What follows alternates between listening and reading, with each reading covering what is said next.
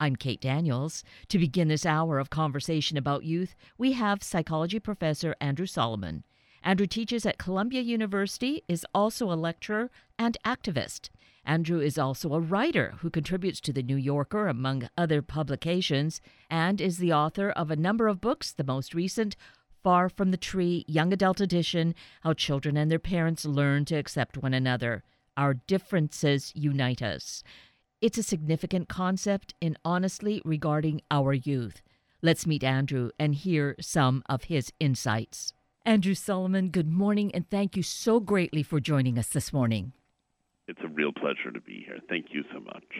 I want to say right at the outset, I do so appreciate the work that you do, that your writing, your curiosity and your research, and really at the base of it all, just all the honesty that comes with it. So thank you for your work and this great new book, Far from the Tree.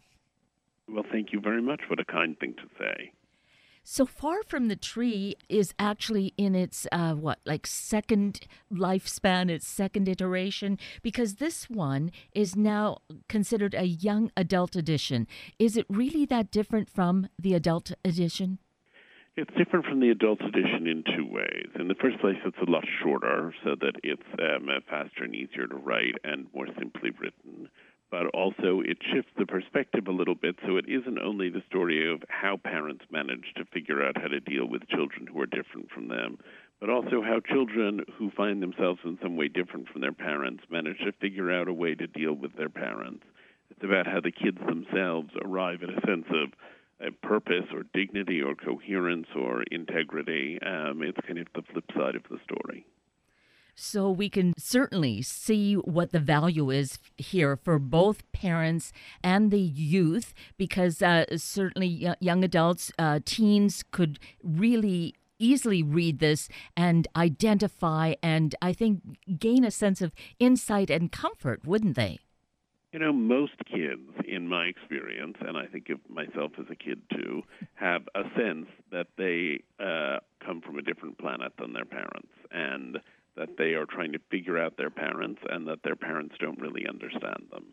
So this is a book that I hope will offer hope not only to kids who have got the kind of more extreme differences I write about, but to kids across the board to understand what is it like to be different from your family, what is it like to juxtapose how well your family has to know you in order to love you, and what are the ways that you find a way through so that you all get along okay and can all cope with one another. And that, of course, is invaluable. It also, I feel, like someone like myself who has this opportunity that doesn't necessarily identify with a particular group, having the insights really builds an important understanding and empathy, I feel. And that's really critically important here, too. Absolutely. Understanding and empathy and being able to recognize that we, all of us who love our children or all of us who love our parents, are having to love people who are a little different from us. I often think of this line, we not only take care of our children because we love them, but also love them because we take care of them. And a lot of what this book is about is that intensely bonding experience in which parents take care of children and in which children are the recipients, at least in early childhood, of a kind of helpless care that they need in order to survive. And what is the legacy of that? And what are the ways in which family gives meaning and shape to the rest of one's life? Whether you love your family or can't stand your family is an awfully big part of defining who you are and how you exist in the world. And how do you manage to negotiate your way through that confusing territory? Precisely. And then by sharing these stories, and you interviewed 300 people, 300 families for the content of the book, correct? I did. It was a project I spent 11 years working on the original book, and now I've done this young adult edition, which I've been working on for another year and a half. So it's been a long, in-depth project with all these families. Okay, so that should really speak to us about how utterly invaluable this is, that so much time and blood, sweat, and tears, I would guess, but just, but your love too and your compassion have come into it. Well, I'd like to think so. I mean, the framing narrative of the book is that I was the gay kid of straight parents, and that I feel my parents in many ways didn't understand who I was or what I needed. And I also think that, layers of prejudice that existed both within them and within the larger society made our relationship a lot more difficult than it should have been. So I start from that autobiographical perspective, and then I end the book with a description of becoming a parent. And in a way, I feel like in order to write the book, my mission had to be to forgive my parents, but writing it was the thing that propelled me toward parenthood. So how do you get from being disillusioned with your own parents to reaching a point at which you feel ready to have a family yourself? Well, in some cases, I would imagine people would arrive at that thinking, well, I know I can do a darn better job than that, so that's why I'm going to have kids. And Yeah, then, but you need to think it through to do a darn better job. You can't just assume. I mean, what people tend to assume is, I know what I wanted my parents to be like as parents to me, and they weren't like that. But what we tend then to do is to try to be the parents we wanted.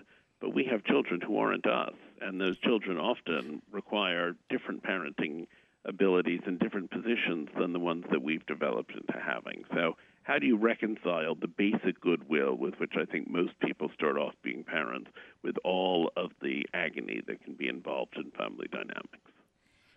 and that's where I feel sharing these stories far from the tree, seeing what goes on with other people's lives and how they have really navigated the whole process, I hope is enlightening, regardless of what stage a person might be in this journey, whether they're not parents yet, whether they are, whether they're struggling with some of these same things. I think here is we could call it a guidebook in a way that you can adapt it to whatever your circumstances are. Well, I love that idea. Yes, a guidebook is exactly what I think it is, and I hope it is very widely adaptable. I mean, I was talking to families who are looking at relatively extreme kinds of differences, at families of deaf people and dwarves, families of people with Down syndrome or autism or schizophrenia, at families of people with multiple severe disabilities, at families of prodigies who are also completely overwhelmed, even though they're less miserable than the families of people with disabilities, equally confused, at families bringing up children conceived in rape or kids who commit crimes or kids who are transgender. I was trying to look at a very broad range of experience and say all of these differences, each of which you think of as being its own story, they actually have a lot in common. And then saying, and if they all have a lot in common, then all of us have a lot in common. And what is the most basic experience that families tend to have? It's figuring out how to deal with senses of difference within their family. So if you have a child who has diastrophic dwarfism and you think, well, I only have something in common with other families dealing with diastrophic dwarfism, you're talking about a few hundred families in the world. But if you think, I have something in common with every family that's dealing with a child who is bewildering and confusing and who doesn't know what to do with their own kid, then you discover you have something in common with most of humanity.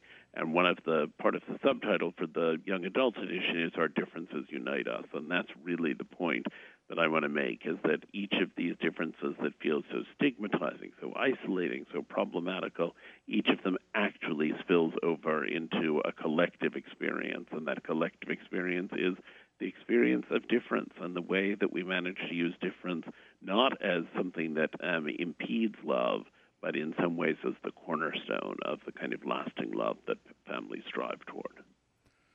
And this is where I feel that you have really given us such a gift, Andrew, is that you really delved into this. You met these people one-on-one. In fact, if we go to your website, we can see some of those videos of the conversations that you had with the families and or the individuals.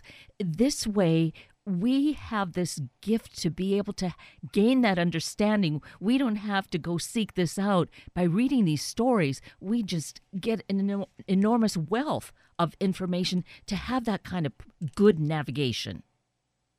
Well, yes, that, of course, is the idea. You've identified it perfectly. And I think part of it is just that so many of these stories are so moving. I mean, you pointed out that I interviewed 300 families there, not all in even the original edition, and the young adult version is much shortened and simplified to make it a little more accessible and a little bit easier to read. And so they aren't all in there. But the ones that are in there, of which there are many, many, many, are stories which I found really, almost impossibly moving. And I I kept being struck by how different these lives were in the end from the way they seemed when the kids were given a diagnosis or when the family began to realize they had a child who was different. It was a very different world than it was for those families as the kids grew up and as the love between them grew. And wasn't it so that they would say they would not trade it, that the life that they had created as a result of this was essentially greater than they could have ever imagined? Absolutely. And I was amazed by how, under what adverse circumstances that happened. I had families of people with autism who ended up saying, I still find autism bewildering. I still wish I understood my child better, but I love my child for who he or she is, and while I'd like to make his or her life easier, I don't want to get a different child instead. And, people would say to me, come on, don't be ridiculous. All of these families would rather have other children. Why would they want children with all of these challenges and all of these differences? And I said, okay, let's take all the families we can find who have kids and say to them that we're going to offer them a special exchange program in which they can turn in their kids for other kids who are better than those kids. They can turn them in for kids who are nicer and who are brighter and who are more polite and who are all kinds of other things. Nobody would go for it. People fall in love with the children they have. And I wanted to trace how that happens even under extreme circumstances and show how that time together makes such a difference and show how often authorities have said your child is hopeless, and the experience of the family over time is, no, our child actually can do amazing things. I mean, one of the stories that I've told, there's a video on the website, and it's in the book, and it's in the YA edition, and it's everywhere I can put it. This is the story of Clinton Brown, who was born with this very extreme dwarfing condition. His parents were told, look, he's never going to walk, he's never going to talk, he's never going to recognize you, and he's not going to live very long. Leave him here at the hospital so he can die quietly. And his mother thought about it for a few days, and then she thought, no, that's my baby, and I have to take him home. And if he dies in a few months without ever knowing who I am, at least I'll know I did my best. So she took him home, and even though she didn't have huge resources, economical or educational, she eventually found her way to the best doctor in the country for the treatment of those conditions. And she described how all of these other doctors she had seen at home had said to her, oh, your child will never be able to do this, and your child will never be able to do that, and are you prepared for this, that, and the other thing?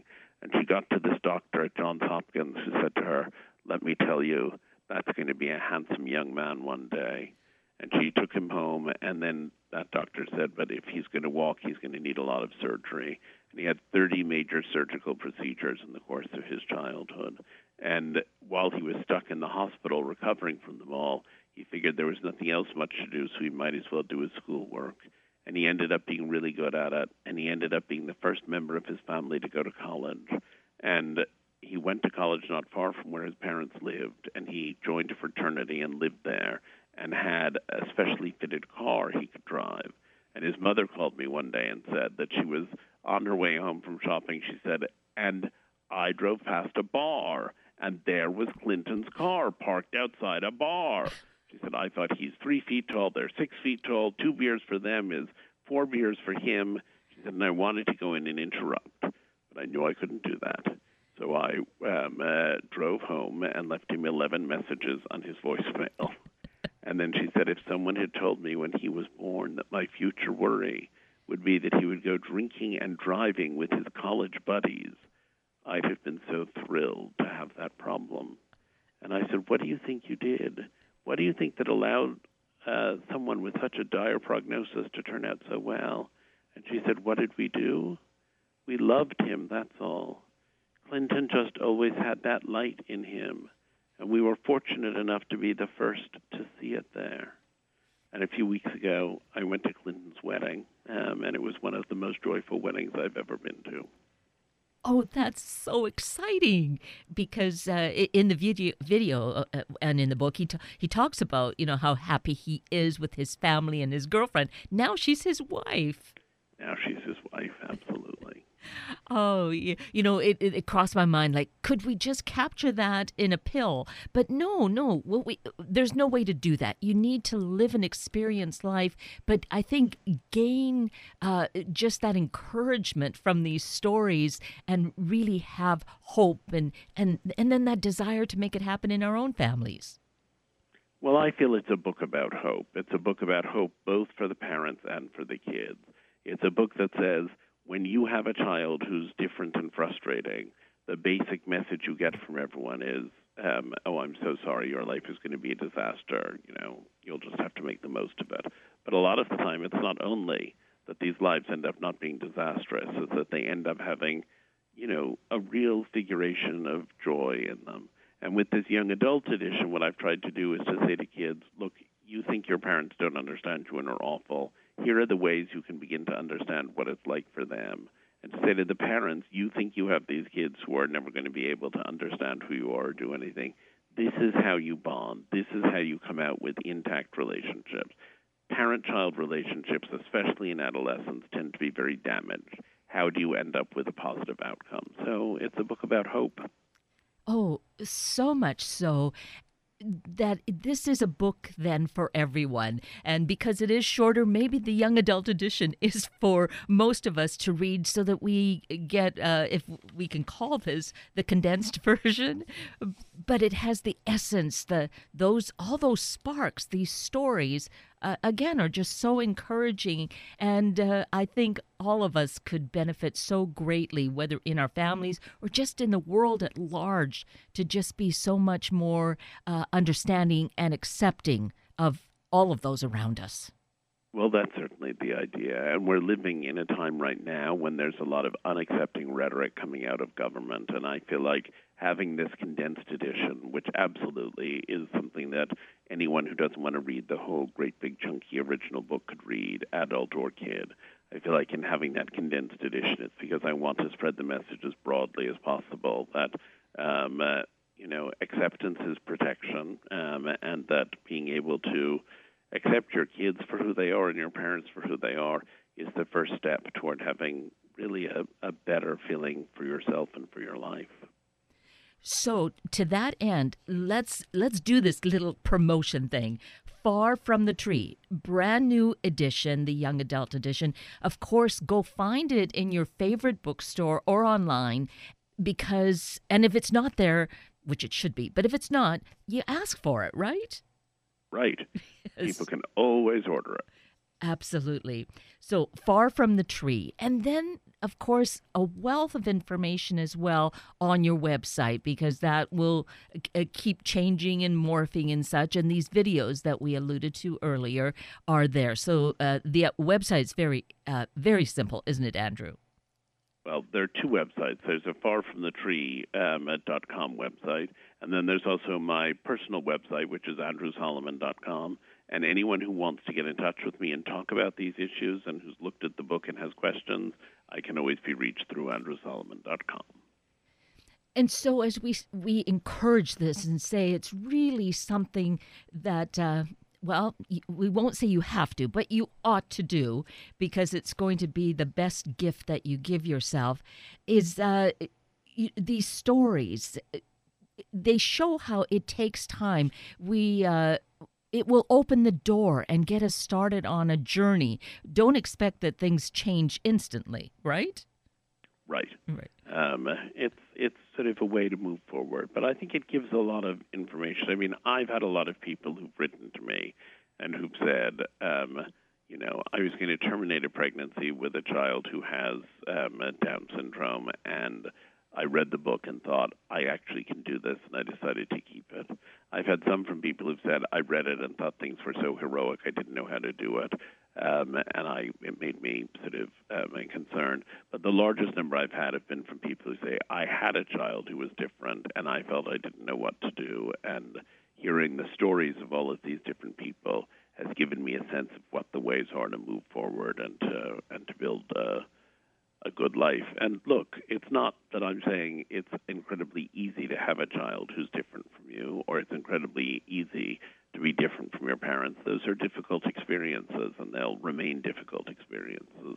What I have said, I think, is that every family there is negotiating an experience of difference with their kids. Every parent sometimes looks at their child and thinks, what planet did you come from? And every child sometimes thinks, my parents are, never understood who I am. They can't understand who I am. They don't see me truly and clearly. They have this distorted vision of me. Those are the most basic experiences that exist between parents and children. So if you accept that those are the most basic experiences, then what do you do to them, or how do you process them, and how do you find hope? And the book includes a set of interviews with Sue Klebold, the mother of Dylan Klebold, who was one of the perpetrators of the Columbine massacre. And I always remember spending all this time with Tom and Sue Klebold talking about what their experience had been of, really about the darkest experience you could have as a parent. And then eventually having dinner with Sue Klebold one night, and she said, when it first happened, I used to wish I had never had children. If I hadn't gone to Ohio State, I wouldn't have met Tom. Dylan wouldn't have been born, and this terrible thing, the Columbine Massacre of 1999, which was the worst school shooting in history, she said this terrible thing wouldn't have happened. She said, but over time I've come to feel that I love the children I have so much that I wouldn't want to imagine a life without them, even at the price of this pain. When I say that, I'm talking about my own pain, of course, and not the pain of other people. But life is full of suffering, and this is mine. So while I know it would have been better for the world if Dylan had never been born, I've decided it would not have been better for me. And after I heard her say that, and I thought, how can she possibly be grateful to have this child? I was talking to someone who had two children with very severe disabilities through a sort of flukish genetic set of circumstances, and who had talked about finding meaning. And she said, people always give us these little sayings like God doesn't give you any more than you can handle. But children like ours are not preordained as a gift. They're a gift because that's what we have chosen. And I ultimately came in working on this book to believe it is a choice. You have a choice when you have a child who is so different from you and from what you had imagined when you set out to have a child. You have a choice to say, this difference is going to destroy me, or I'm going to find meaning in this difference. And the people who find meaning help not only themselves, but also their children. There was a study of mothers who were asked when they had children with a variety of difficult diagnoses fairly early in those children's lives, do you think you will find meaning in this experience? And 10 years later, the parents who had said, I think we'll find meaning, had children who were doing better clinically than the others. So that's what allows the children to come through and to thrive, and that's what allows the family to stay intact. And I wanted to look at that choice. How do people choose to find meaning? And in doing a young adult edition, which is, as we've said, something that will be accessible to a much wider readership, to say, okay, here are some instructions for how you go about finding meaning, because it's very hard to invent the meaning for yourself if you don't have any models to work with. And today, of course, we're so fortunate with the ways that we can connect. The internet has made it so much easier to perhaps make these connections with some of these people or similar people, or there's the organizations where there's then that additional support, so that there's not a need to feel isolated and alone going through a particular challenge. Right. And I think that feeling isolated and alone is a lot of what's most poisonous. And I've had a lot of people write to me since this book came out and say, I felt so alone, and then I read your book, and now I don't feel so alone anymore. And that's been very, very, very touching and very meaningful to me to begin to get those responses. I hope there will be more people who are made to feel less alone in these experiences. As I say, people have to recognize that even though obviously having a child who is transgender or who has autism or who's deaf is going to present challenges that ordinary parenthood doesn't pose. Still, the experience of dealing with difference it's just as universal. And there's no need to feel as alone as people do. We all lead lives of quiet desperation, as Thoreau said, but actually we don't need to. Yes, exactly. And here is one great, grand way to do so with this new book.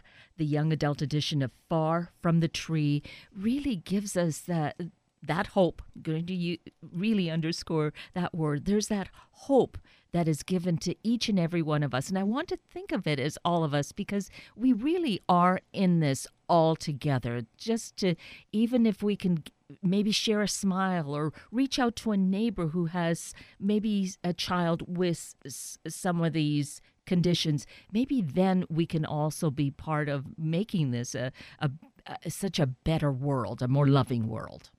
A more loving world. And I mean, one mother with a transgender child who had grown up in Montana, which is not necessarily the most obvious place to be dealing with something like that.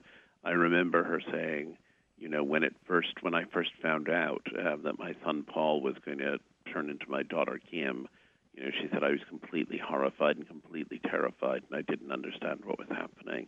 She said, but I had an unhappy son, and I have a joyful daughter. She said, it's not that I don't sometimes miss Paul. She said, but look at Kim. Look what an amazing person she is. And the courage it took to become herself. I can't even imagine how anyone could have or arrive at that courage. And so this process, which had initially seemed so threatening to her, ended up being one in which she found a great deal of meaning and ultimately a really joyful connection to her own child. Yes, just really reaches deep into the heart and kind of gives it a little shake up because it just makes us realize how at the core there's the spirit of who we are, and really again just to experience the love, share that love and hope with each other. Absolutely.